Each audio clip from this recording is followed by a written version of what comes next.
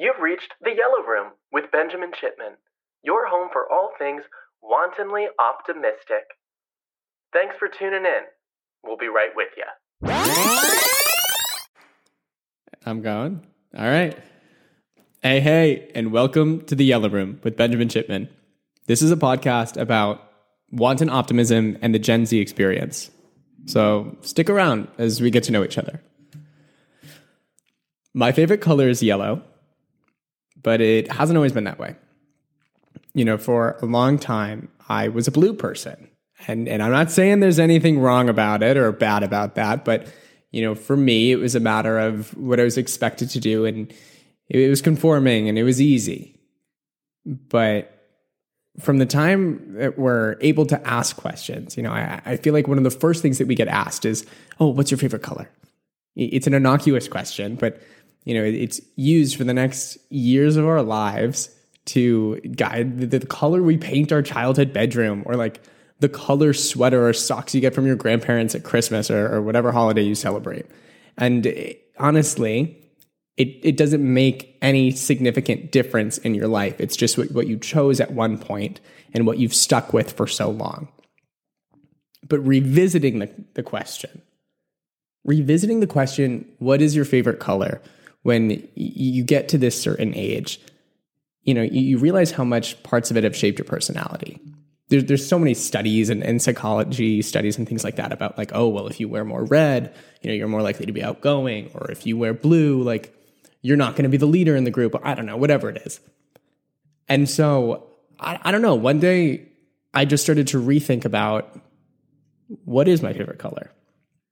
And why was it blue? And so for me, I've changed my answer. And I did that when I was 18. And now the decision to change my answer to what's your favorite color has drastically changed, you know, my outlook on the way I approach relationships, or my perspectives on day-to-day things, and the way I talk to and about myself. So with that, welcome to the first installment of The Yellow Room, a wantonly optimistic podcast. So I'm talking a big deal here about the color yellow. I mean, it's the name of this podcast after all. And so clearly I've adopted this color into my life as this ever-present symbol and lifestyle. And so I know it seems kind of ridiculous, and we're not really sure where this is going. Like, okay, it's been a minute and a half of me talking about the color yellow and haven't said anything of substance to it yet. But for me, it's become my North Star. You know, it's this guiding thing in my life that I look to in every conversation I have with someone, in the way I choose to look at a bump along the way. You can't be down or you can't be sad while wearing the color yellow. Like, it's functionally audacious. It's out there, it's loud, it's shiny, it's radiant, and it represents joy, you know, to so many people in so many cultures. And it's warmth and it's fond memories. And I've come to realize that holding the color yellow dear to my heart and to me in my relationships or my interactions with anyone else, it's really brought this new perspective into my life that I'm so grateful for. And I associate almost everything I do with it.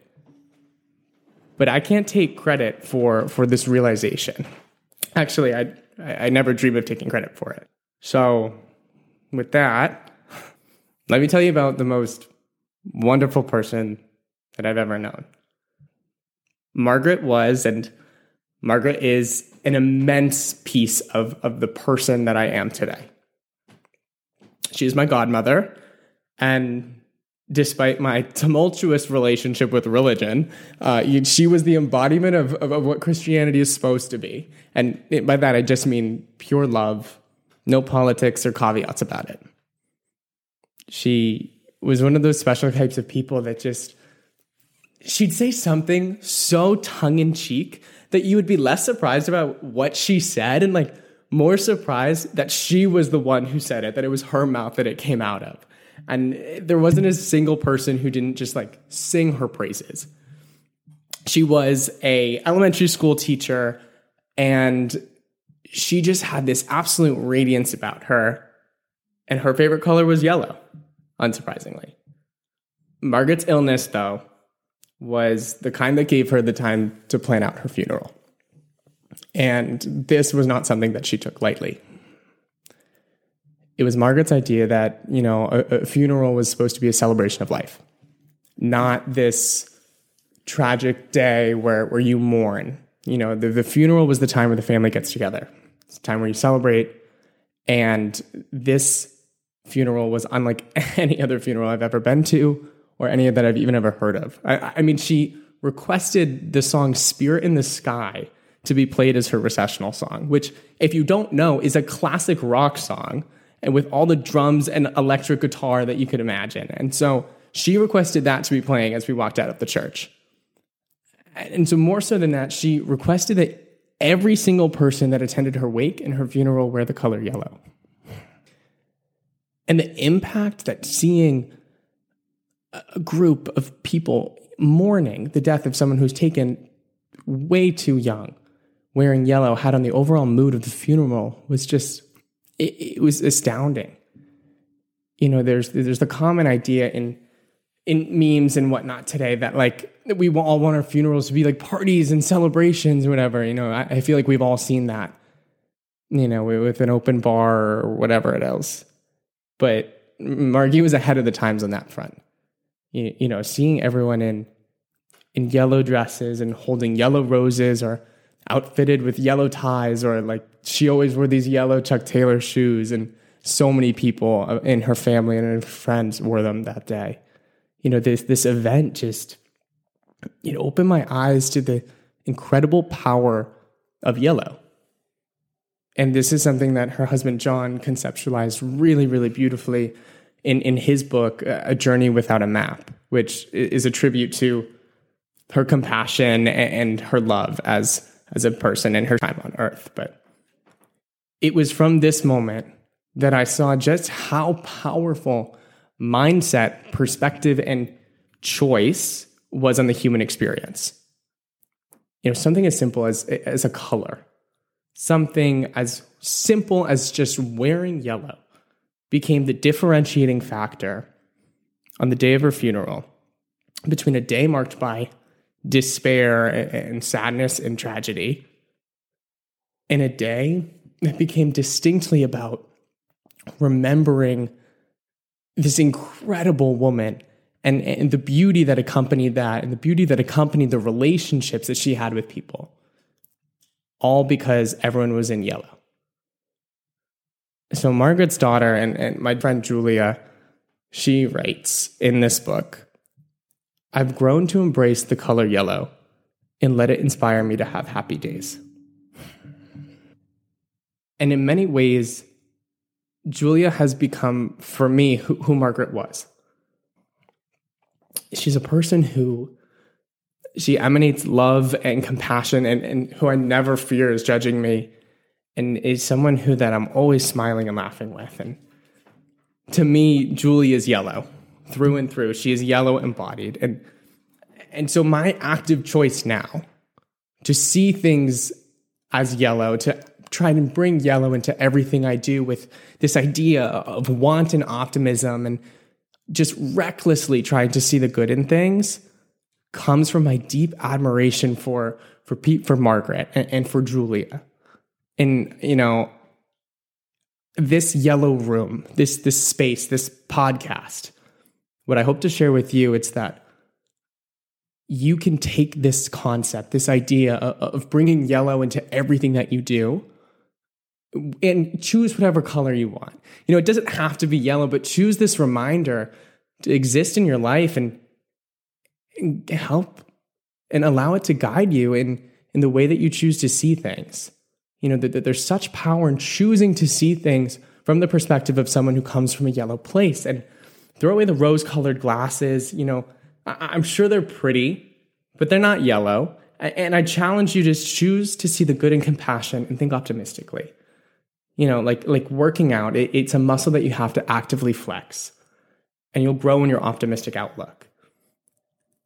And this is the antithesis of how I used to think about things and how I used to approach life. I was constantly stressed in high school and early in college. And, I was always thinking about, okay, what is my 5-year plan? What is this little thing that I can get to the next step? And you know what? Like, at the end of the day, if you're just seeing things in a good light and you're seeing how things can work out for you or for your friends or for those that you love, it really changes the way that you then interface with yourself and the conversations you have about your future and the way you talk to your friends about, trusting in what they're putting their mind into and where they're putting their efforts. I've really only adopted this mindset, that this yellow for the past 2 years, and the pandemic years, honestly. But it has driven me to create some of my strongest relationships, regardless of how long I've known these people. Some people who I've known for my entire life have said, you've really changed in the last 2 years. And I have. And it's because of this. And, that I think that's a huge compliment. I've also been able to find new friends who I can firmly and confidently say that it's driven by seeing the good in others and being open to these new relationships. We're not knowing where they're going to go and having that be a good thing. So honestly, guys, like we've all heard the saying, your perception's your reality. So make it what you want to be.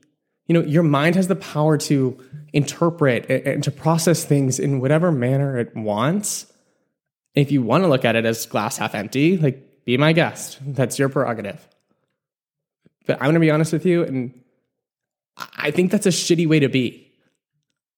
So I don't think it's cute to be a nihilist, and I think it's a really sad reality that paves the way for a lonely future. And sure, whatever, this is tough love or whatnot, but if you're still listening to this podcast at this point, it means you're at least skeptical of what yellow could do, of what it could be. And so put on the damn yellow glasses, just try it out. And I don't care if you think you look stupid or silly, because you know what, like at least you can laugh at yourself. And I think we all need to laugh a little bit more. So what's your favorite color? What is that doing for you? I feel like I'm yellow's PR manager right here. So if you didn't answer yellow, I think I might have did something wrong. I might have to revisit this. But guys, you owe it to yourself to create the reality that you want to exist in. And your perspective is such a powerful tool to do so. So that's what I got. That is the story of how yellow entered my life and became so important. It's something inspired from this woman that I love and that guided guided a bunch of people close to her to see the world in a new lens, even when confronted with something so dark. So if you like what you heard today, keep up with me across my social media channels at BenShipman5 and send me a message about what resonated with you, because hearing from y'all makes my day. Or even better, if something I said made you think of someone special in your life, send this along to them. They'd love to hear from you.